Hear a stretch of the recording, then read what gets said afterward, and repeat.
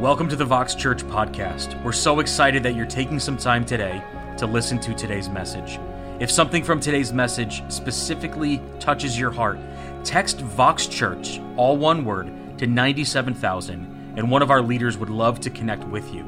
Also, make sure you visit voxchurch.org for more information about our church and upcoming service locations and times. God bless you. Come on, well, welcome, Vox. We love you guys. How you doing? Welcome, Brantford 1130. We're so glad that you're here. All right. Welcome, welcome, welcome. My name's Mike, and I'm one of the pastors here. Such a joy and an honor to be with you. I have the great honor of introducing our speaker this morning. If you know the Shepherd family, they've been a part of our church for really since the very beginning. Over 10 years or so, they've been coming. Keisha and Jermaine serve on staff with our New Haven location. Keisha joined our team about 3 years ago. She is our Women's Connections pastor at our New Haven location. She is an incredible woman of God. To know the Shepherds and to know Keisha is to love them. They are an awesome family. We are so blessed to have them a part of Vox. They have really been a part of the very fabric of this church for so long. And so we are blessed this morning to hear from the one and only Keisha Shepherd. So would you help me welcome her this morning? Keisha Shepherd, everybody. Thanks, Mike. All right. Good morning, everyone. 11:30 service. It's so good to be here. So good to be here today. As Mike has said, we've been coming since 2012 to, back then it was City Church, and now Vox, but we started attending at Co-op High School when we were just one campus, about 100 people, and it was actually the first Easter at Co-op High School that we attended. Vox is an amazing church. We live on the edge, right? And so one thing that they did is they brought a donkey on stage. We're there, and we were like, okay, that's how they do it. And we were able to make, that day we're like, we're down. We're going to be a part of this church. And so what they did is they gave a donkey for anyone that came to know the Lord, overseas or whatever. Anyway, that's like little minor details. But we've been attending since then. And man, just look around you. I mean, with our 1130, our Brantford campus, God has done an amazing work. From one campus now to 9 different locations. Man, God is so good. I just want to take a moment and just honor our lead pastor, Justin Kendrick, and his wife, Yeah. For just being obedient to the call of God. Like God said, start a church in Connecticut, out of all places. And they started a church and to really believe for a move of God to really come back. And we've been experiencing it, right? Been experiencing a move of God. But man, God is not done. We really believe that the least church region in the United States will become the most spiritually vibrant place on earth. How many believe that?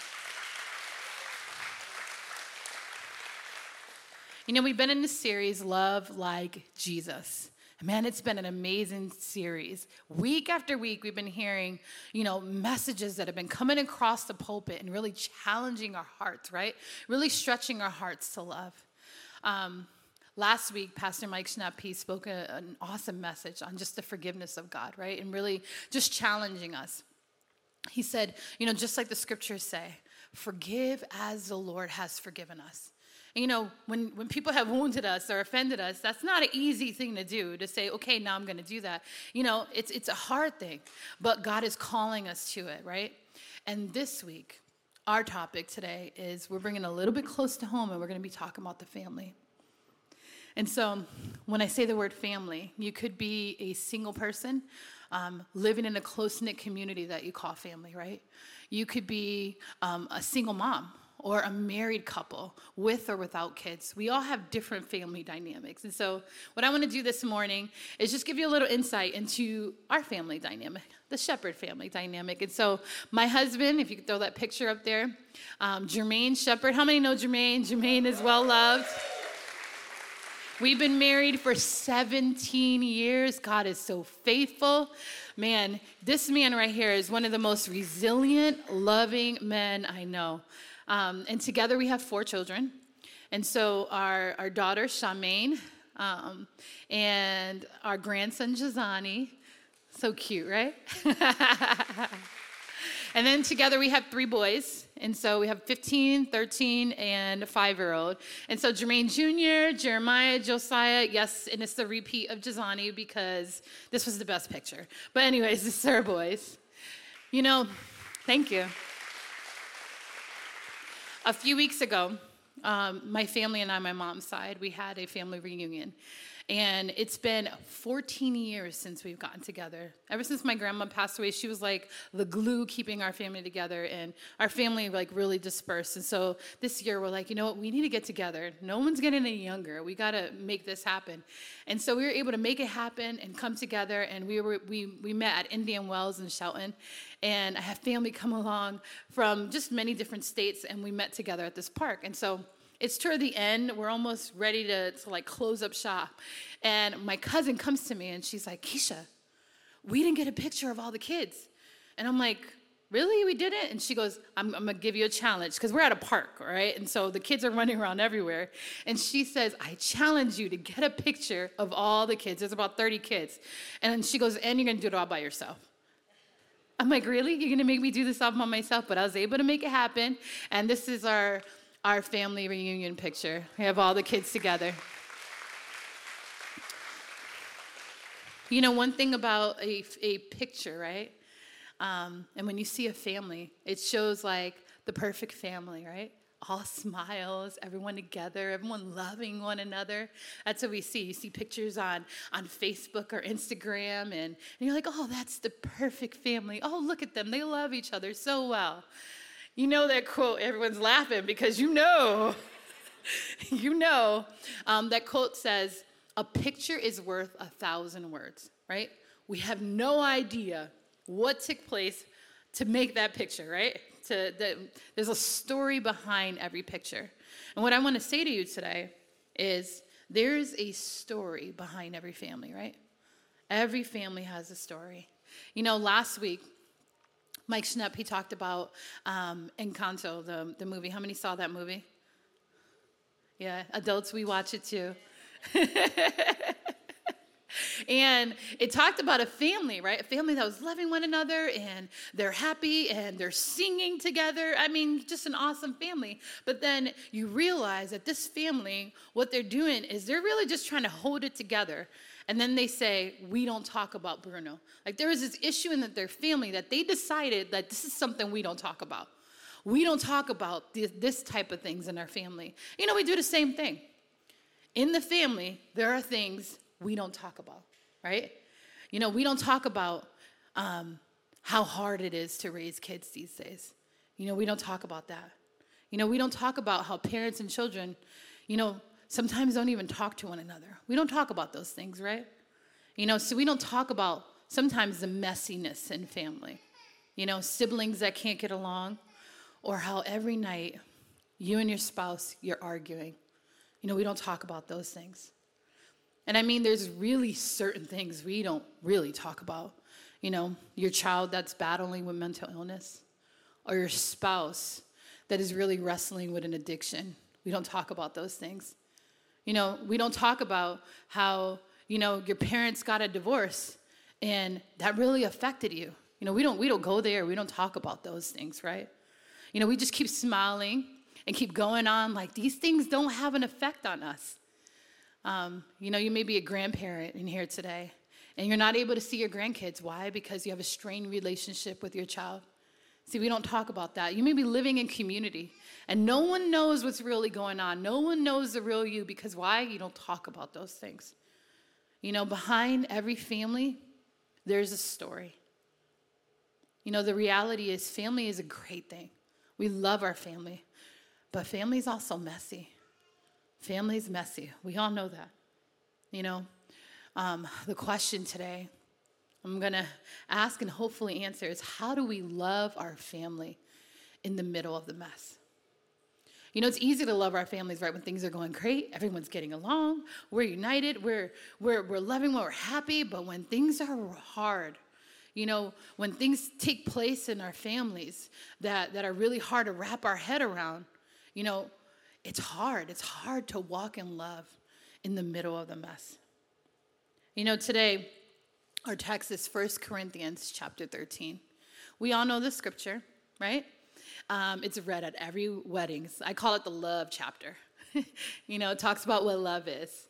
And, we go into Hobby Lobby, right? You see it. You see love is patient. Love is kind. You see all these things. This is a scripture that many people know. But we're going to dive into this text today and really talk about, what love is. And so it says, love is patient and kind. Love is not jealous or boastful or proud or rude. It does not demand its own way. It is not irritable, and it keeps no record of being wronged. It does not rejoice about injustice, but rejoices whenever the truth wins out. Love never gives up, never loses faith, is always hopeful, and endures through every circumstance. If you're taking any notes today, the title of my message is called A Beautiful Mess. Let's pray. Jesus, we just thank you so much. Thank you so much for your love, your grace, your mercy, Lord. Thank you that each and every week you have been really stretching our hearts and challenging us to love. And God, today we're talking about the family, like really hitting close to home. And God, I just pray, Lord, that you would move in each and every one of our hearts. Each of us, we have different family dynamics, God. Different things, different seasons we're in. But God, I pray that you would speak to our hearts today, God. In Jesus' name, amen. And so Paul here in this text, in 1 Corinthians 13, he's addressing the Corinthian people. If you can read about it, Acts 18, it talks about how Paul was preaching the good news of Christ in the city of Corinth. And he was there for about a year and a half. Whole households were transformed. Like families were getting saved. People were coming to know the Lord. But you know what? They had a difficult time putting into practice the commandments to love one another in the atmosphere where they lived, right? They were coming to church, serving, feeding the poor, like doing the work of God. But Christ-like love was not being represented by the actions of the Corinthians. And honestly, this was the root of all their problems, their lack of love towards one another. What Paul was seeing was a church that was established. It was an established church, but it was also divided. They were competing with one another. They were rude, disrespectful. They were even taking one another to court. They couldn't settle disputes. They were jealous and selfish, and on and on and on. They really forgot what love really is. Just like we do. We know what love is, right? We see it's love is patient and kind and not rude. We know these things, but they really forgot what love really is. And Jesus clearly said the greatest thing you can do is love God and love one another. And I love what Paul did, because Paul just didn't ignore, right? He didn't say, oh, that's just the Corinthian church. He didn't say, oh, yeah, I know they're facing, they'll figure it out. No, he addressed the issue. He said, man, you got things all out of order.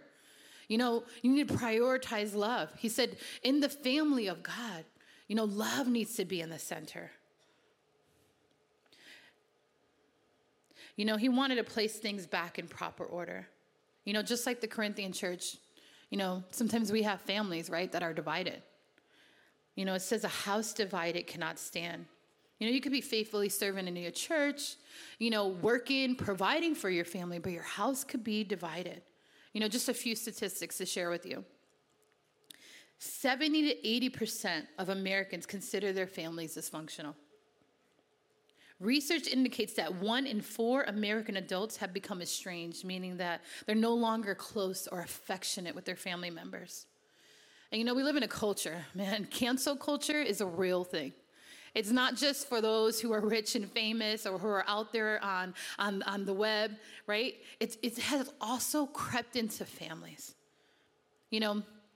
Remember how we used to have a dispute and agree to disagree, but value the person or the relationship over the issue? No, culture says you could just cut people out of the equation. Paul here was calling the church to prioritize love. And my appeal today is the same. Let's prioritize love, and let's start first with our own family. I just want to share with you just a few just snippets of my story, because God has really been stretching my capacity to love for years, you know? I was introduced to the love of Christ at the age of 16. We came into the church, and I remember the pastor preaching, and I honestly don't remember what he was saying, but all I know is I walked up to the altar, and I felt and experienced the love of God for the first time. I really felt God just hug me and embrace me. Man, and God gave me a new heart that day. Gave me a new heart. And I was on mission. I said, man, God, I want to serve you. Whatever I need to do to figure out how to serve you, how to live for you. But you know what? It was hard. It was hard for me to love in the atmosphere I lived in. We each have a history. We each have a story. Pete Scazzaro said, Jesus may live in your heart, but you still have grandpa in your bones. I'm the second oldest of 5 children. I grew up in a home in Bridgeport, Connecticut with my mom and my stepdad. And our household was an abusive household, physically, verbally. It was very hard to live in that atmosphere. I grew up really guarded, not trusting people. I didn't trust people to genuinely love, I had to learn how to love others. At this time, I was actually living with my aunt and uncle. And my mom eventually left my stepdad, and ended up getting her own home. And so she was with the kids, and I was with my aunt and uncle. She got her own home, and my aunt and uncle finally said, okay, it's now time to go back with your mom. You're not still living in that environment. Because I was really the brunt of a lot of the abuse. I was in the middle of all the fights. And so, it was difficult to live in that household, But coming back and reconciling with my mom and my siblings, it was difficult. It wasn't an easy thing. Since we've been so separated, we were living, and then to try to come back together, every time my mom, we would get into disagreement, I didn't understand why I was so angry. I was just so angry. And I'm like, why is this anger coming out so much? I had so much like rage. I get so upset at my mom, and I didn't understand. I didn't understand why I was so angry with my mom. And I was serving God, right?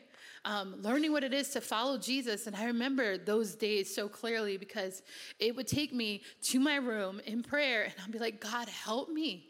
God, I want to love my mom, but I can't. I'm so angry. And I remember the day where the Lord really showed me what happened, why my mom sent me off to my aunt and uncle. He really showed me and softened my heart and said, it wasn't her abandoning you. It was her loving and protecting you.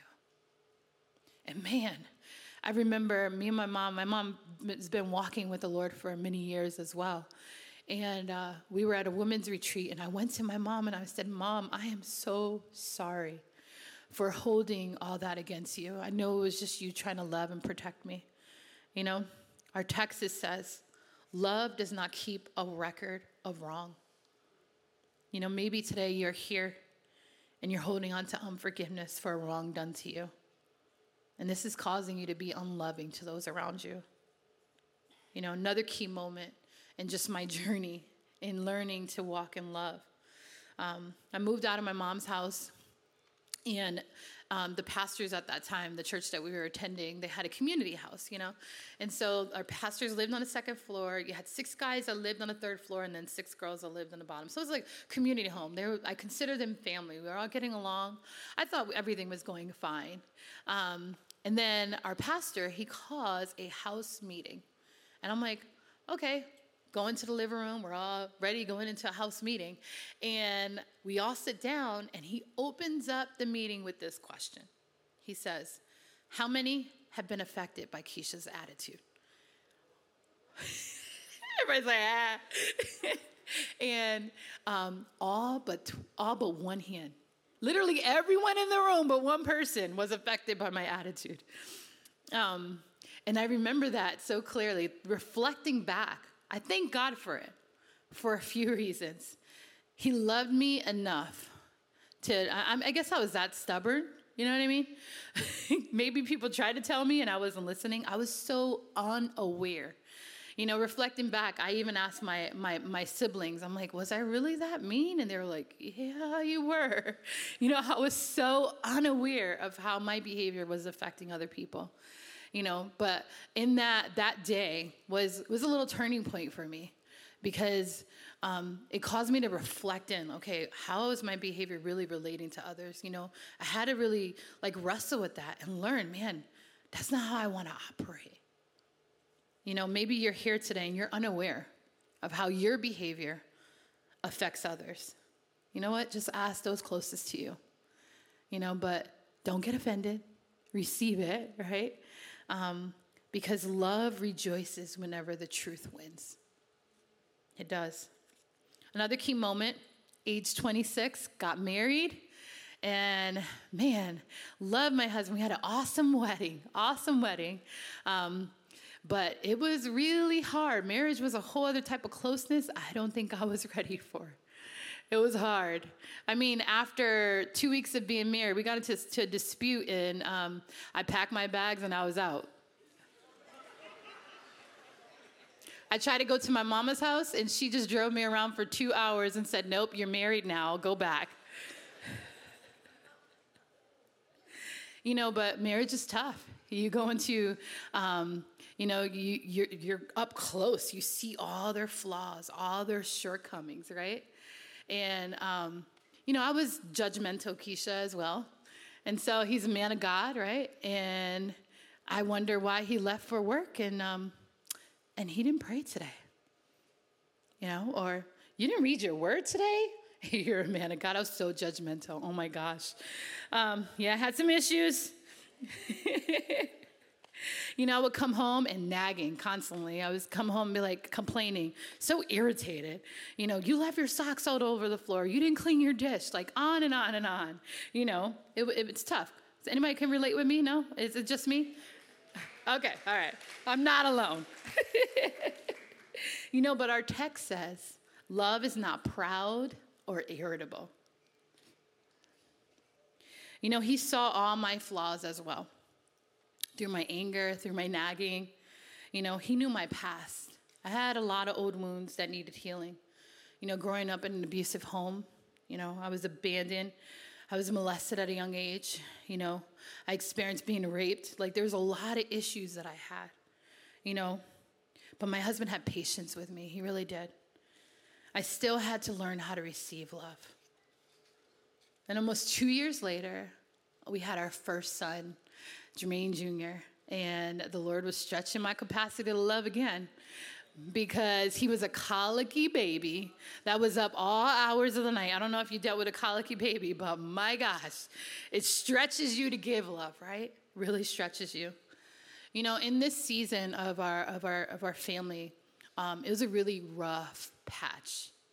Me and my husband were on 2 different islands. We were still serving in the church, still, leading, still giving, but it was hard. We weren't on the same page, and the enemy really came in and really rocked our home. We were 2 years married. And my husband, he came out of a life of drug addiction. The Lord delivered him from that, but during this season, he had a relapse.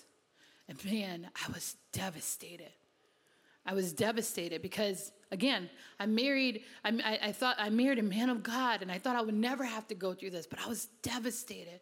That led us to being separated for 7 months while I had my second son. And this honestly ended up being an ongoing battle for many years that we had to walk through. When you look at what love is, right? We look at the text. What does it say? Love is patient. It is patient. Now, this isn't, I'm just going to wait till he gets it together. No, this is not what it's talking about. This is long suffering. It's meaning you are willing to bear with the weakness of another, all while still choosing to love. Whew.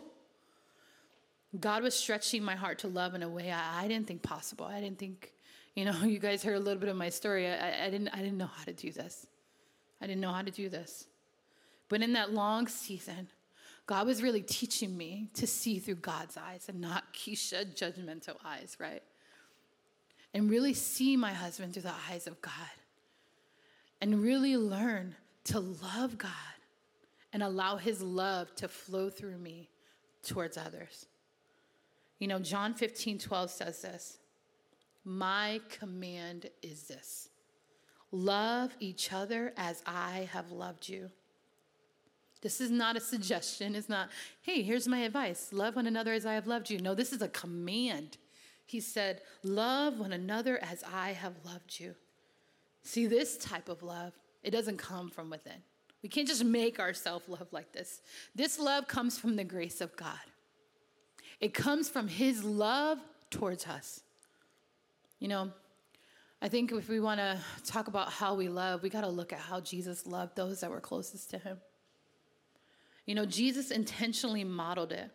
If you read John 15, he's speaking to his disciples, and he said, they were with him 3 years, day in, day out. This is Jesus's family. They were close, right? He knew them, they knew him. And so he was able to say, love one another as I have loved you. Jesus loved them intentionally. He loved them. Peter was a hothead, right? He had a bad temper. And he was the one that said, I'll never betray you, Jesus. But he was the one that fell away from the Lord. And how did Jesus love him? Jesus pursued him. And Jesus didn't come to him and say, oh, this is all your mess ups and all your flaws. No, he began to call out the leader that he's called him to be and say, get back up and do what I've called you to do. Jesus was the first to serve. We read John 13, right? Like Jesus takes off his robe. He's the teacher. He's the rabbi. But he takes off his robe and he says, I'm going to wash his disciple. He washed the disciples' feet. So he served those closest to him. You think about it. Jesus in the Garden of Gethsemane, in his hard moments, he was honest. He was open. He didn't just say, no, get away from me. He asked them, he invited them close and said, come pray with me. He was authentic. Jesus was authentic. See, this type of love is calling us to a higher standard, right? It's not normal. It's not normal. That's why it looks different. It is not a love that comes from within. We can't just make ourselves live this way. This type of love comes only from God. 1 John 4:7 says, Beloved, let us love one another, for love is from God.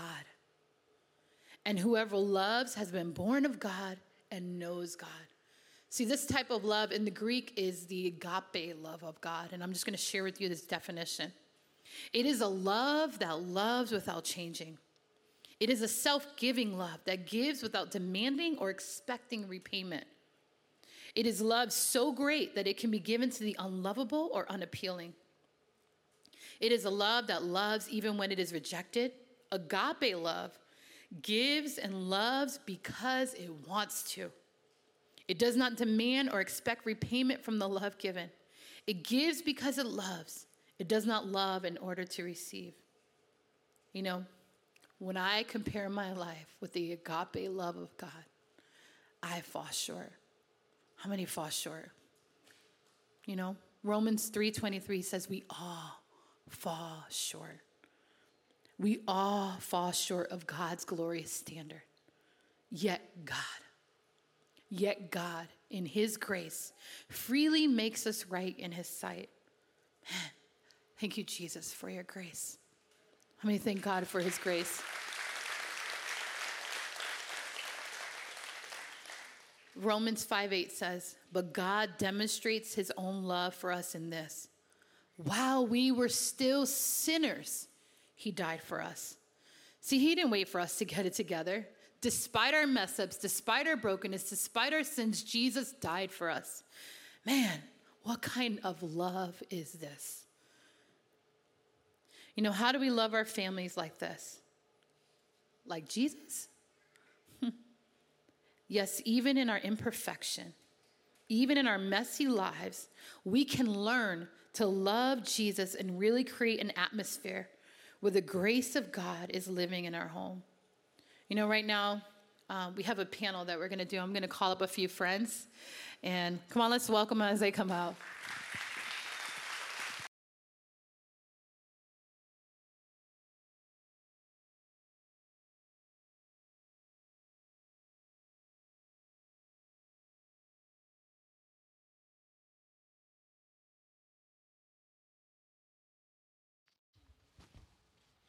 Keisha, your pages went flying. Okay. So I hope you memorized the rest. No, I'm just kidding. Hey, we've got some friends here this morning. You know Keisha. This is Keisha's oldest son, JJ. Everybody say hi to JJ. This is Mary Hotchup. Mary's been a part of our church for really 10 years, New Haven location. And this is Nancy Silva, our pastor of spiritual life here at Vox Church. And so, we wanted to just take a couple minutes and just ask really practically, this idea of loving well inside the family of God and inside our homes, what does it actually look like on a practical basis? And so, Keish, we'll just start with you. You referenced this season of your life where you and Jermaine were kind of like struggling, and obviously you stayed in it. You guys fought for it. Here you are a decade and a half later. So what were some of the really practical things that you did that kept your heart engaged when it just would have been easier to walk, but you made a decision, I'm not going to walk, I'm going to stay, and I'm going to press in. How did you do it? Well, practically being open to God, really being open to what God says. Because, the world around us will tell us, no, you quit, walk out of it. But, really holding on to a word that the Lord gave me. Psalms 46:10, like in this season, the Lord said, be still and know that I am God, and just really leaning on that word. And my husband, he has this saying where he says, we need to build a bridge back to one another, And so that means maybe there's an offense or things are a little, you're distant. How I talked about how we're on two different islands. We build a bridge back to one another. So really having hard conversations, and being honest, not covering it up. Saying I'm sorry often, even to our kids, like saying I'm sorry to the kids. Yes, to the kids even, where the kids can address things with us. Whatever we can do to keep the unity in our home. We build a bridge back to one another. We don't let offenses fester. That's good. And God has blessed that effort. You guys have an incredible family. JJ, one of the things that I love about the Shepherd family is, the cliche teenage boy is disrespectful, doesn't listen to his parents, is unkind, wildly selfish, and you're literally the opposite of that in so many ways. And if you've ever been in their home just has this grace. And it's not just Jermaine and Keisha, it's also the kids as well. And so, man, I want to hear, what have you done to cultivate a heart that has kept you from being like all the other kids your age and instead being someone who, thinks about your parents, loves well? How have you done that? Could I interrupt really quick? Got mama in the house. So I just want to brag about my son a little bit. A few weeks ago, our household was just a little tense. Josiah, our youngest one, he was battling, overcoming a cold, and so we weren't really sleeping. And my husband and I, we were in that process of building a bridge back to one another. And so, it was a little, not so unified in our home.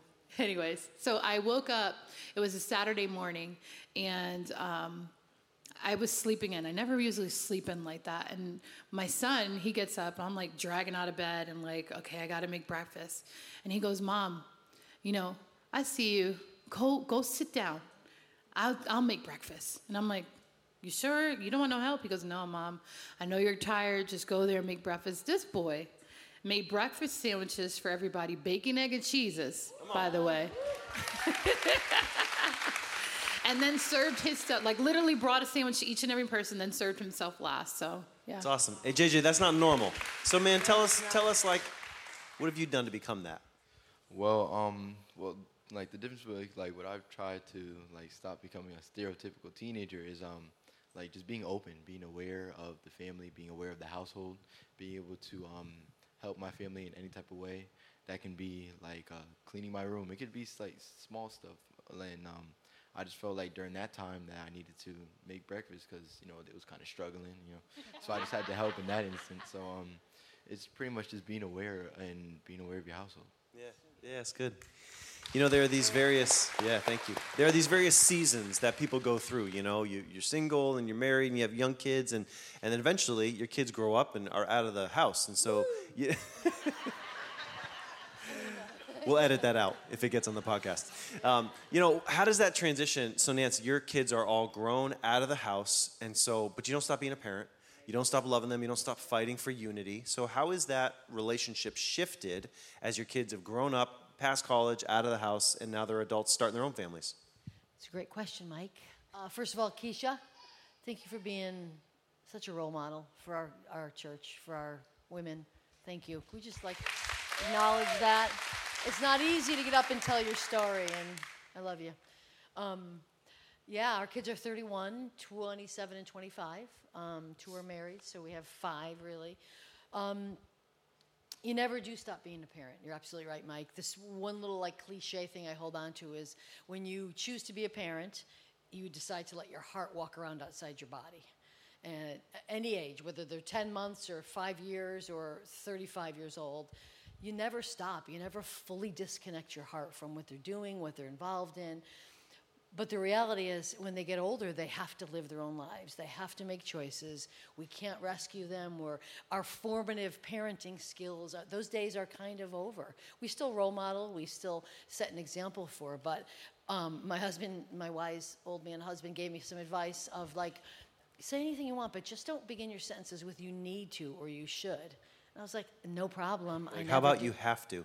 You have to. Does that one work? You better. I never do that. I was like, I never do that, no problem. And then I realized that's all I did. So you just have to shift. You have to shift. You have to shift and go with it. And it's a lot of trusting God. It's the same stuff you did when they were little, but it's a releasing of them, and it's a trusting. They make choices we don't like. They create lifestyles we may not be in agreement with, choose jobs, marry, whatever they're doing. We can't disengage because their choices don't make us happy. We can pray. We can share advice when they ask.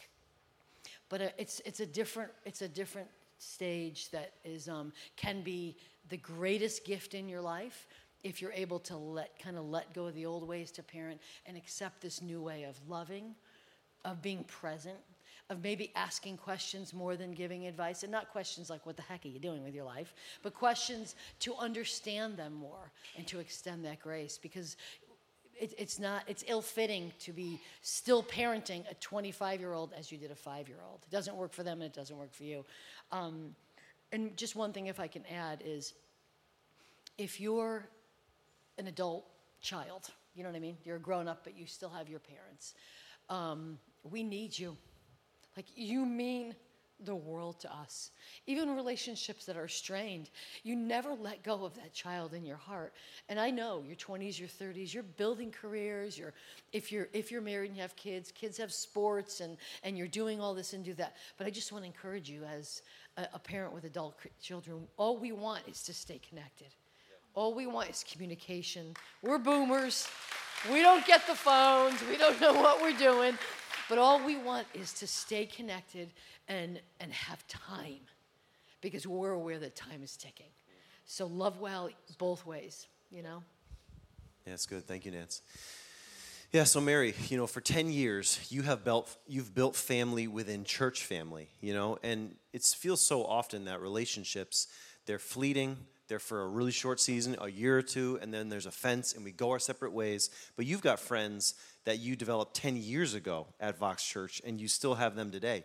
So how have you approached church family, sort of using these principles that have enabled you to cultivate really deep friendships that even move into family level? How have you done that? So practically, joining a serving team, community group, all of these ways to get to know people, connect with people.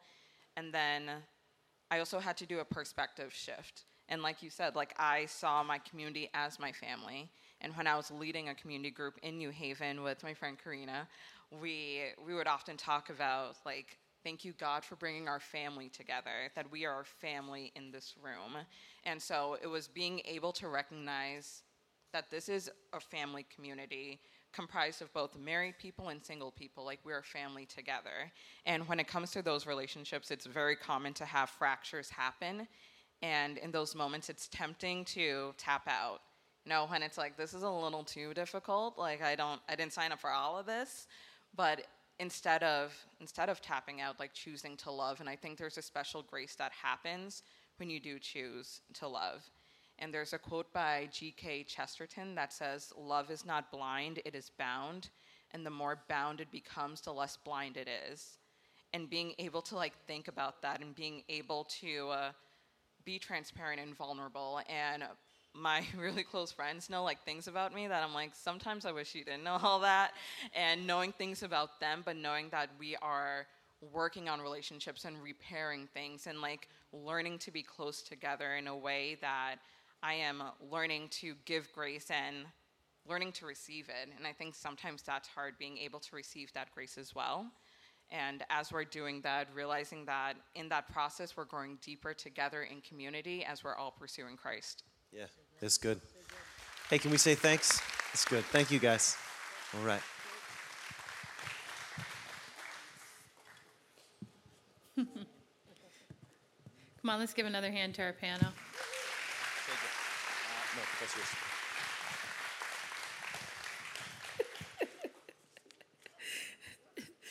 Amen. Isn't it awesome to hear from just different stages, right? You know, from Mary, from a teenager, from Nancy raising adult children. It's just awesome to hear that insight. You know, imagine if homes and families lived out this type of love, right? Not just in what you say or what you feel, but in the way you act towards one another. Imagine if we were intentional like Jesus. You know, think about that. You know, just some practical application I want to leave you with. You know, how do we do this? Where do we start? Jesus has become our pattern, right? He was a servant. He became our pattern for love. But do you know that Jesus is also our power for love? He's also our power. Jesus remained connected to the Father. And when we remain connected to Jesus and we abide in him, we are given literally the very love of the Father to love one another. He enables us to love. And just practically, the word abide, you know, some steps that you could take. The A is start by asking God to teach you to love, right? Just ask the question, like, God, I don't know how to do this. I need to learn. You know, in John 15, if you read that chapter, he tells his disciples, apart from me, you could do nothing. He knew we couldn't do it, you know, and so why not just ask? Start there. The B is believe his love for you. You know, sometimes we can't love because we have not received a love for ourselves. We're unforgiving towards ourselves. And so when we're like that, it's hard to translate that love towards other people, right? So believe his love for you. And the I is, we can't do this alone, so invite others into the process. You know, maybe 2 or 3 trusted people, you know, that can point you back to Christ. You know, I had a friend during that season. She told me one thing. She said, you need to get a hold of the Lord and ask God what he wants you to do. You know, she pointed me back to the Lord. And you need people like that in your circle. Even when things are messy and they're hard and it looks like, man, how can you get out of this? Man, God is able to do all things. And if you're walking in obedience to the Lord, man, and you respond to what he says, man, amazing things can take place in your heart and in those around you. You know, that may also mean professional counseling. Like I had a lot of things to work through. My husband had some things to work through. You know, we needed individual counseling, but also marriage counseling. So invite others into the process. Daily seek after a new heart. You know, this new heart God gives, we have to cooperate it. You know, when we first get saved, it's not just a one and done. Okay, I have a new heart and that's it. No, every single day, we need to ask God, God, give me a new heart. Why? Because I want to live and love your way, not my way. I want to love your way. And so we need his heart, a new heart. And the E is experience his grace. Grace is being loved when you are unlovable. that undeserved favor, that grace. Because the reality is we're going to fail. We've already addressed that earlier, right? We all fail. But the grace of God is for us. The Bible says that his mercy is new every morning. This is an everyday thing. It's not just, we can't just cut out. A lot of times when we're facing issues and we're going through things in families and it's really tough seasons, the first thing we do is we start disconnecting from the Lord. And it's like, remain connected to him. Abide in the Lord. I'm going to ask you today, how is your abiding? Are you experiencing his grace for you? Are you experiencing his love for you? How's your abiding today? John 15:9, it says, as the Father has loved me, so have I loved you. Abide in my love. See, in this world today, we need to show the love of Christ. And imagine if we had families that really displayed the love and the grace of God towards one another. Man, I believe revival will break loose. It will. If you look at the book of Acts, right? It says home to home, house to house. People were loving one another and sharing with one another. And what happened? Man, something took place. Imagine if we lived that way. God placed the seed of love in. And the more we abide and spend time seeking and knowing God's way, not our way, God's way, this seed of love grows. Where is God stretching you to love? You're here today. I don't know what season you're in. I don't know what's taking place. But where is God stretching you to love? Maybe you're here today and you're like that family we talked about. We're just trying to hold it together. Trying to keep things under wraps, save face, and keep moving on like nothing's going on. And you've grown exhausted and tired. And you're like, man, God, why you keep telling me to love? This is hard. And you're wondering, how do I do this, Lord?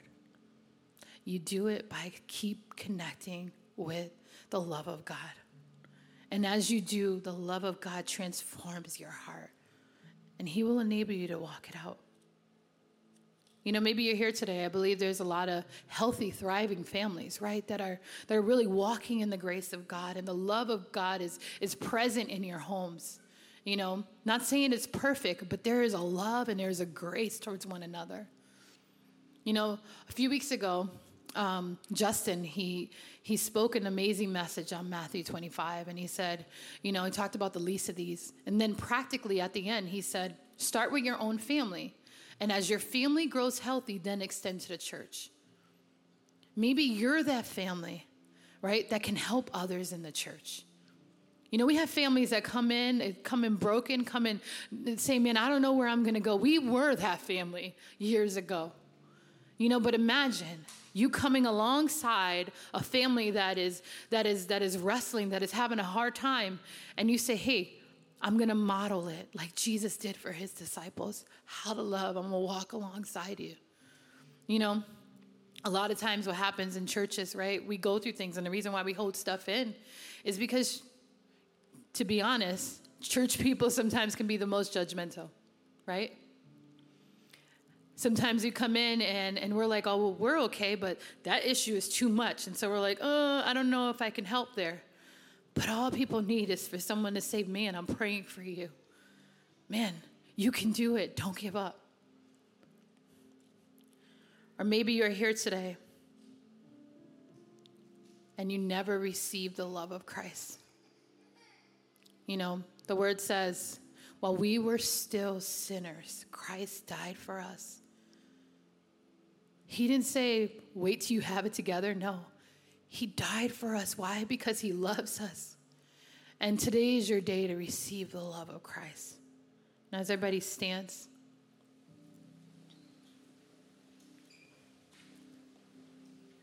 This final song that we're going to sing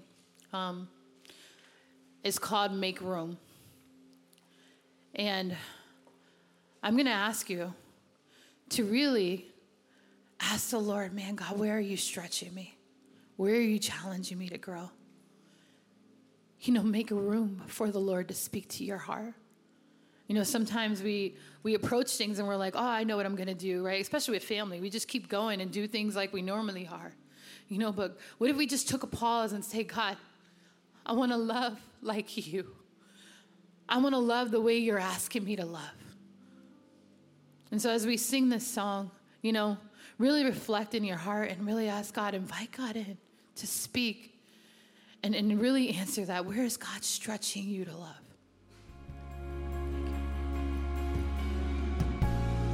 Thank you for listening today to this Vox Church sermon. If something from today's message spoke to you and you've just made the decision to follow Jesus, text Vox Church, all one word, to 97,000, and one of our leaders will help you as you begin your journey with Christ. God bless you.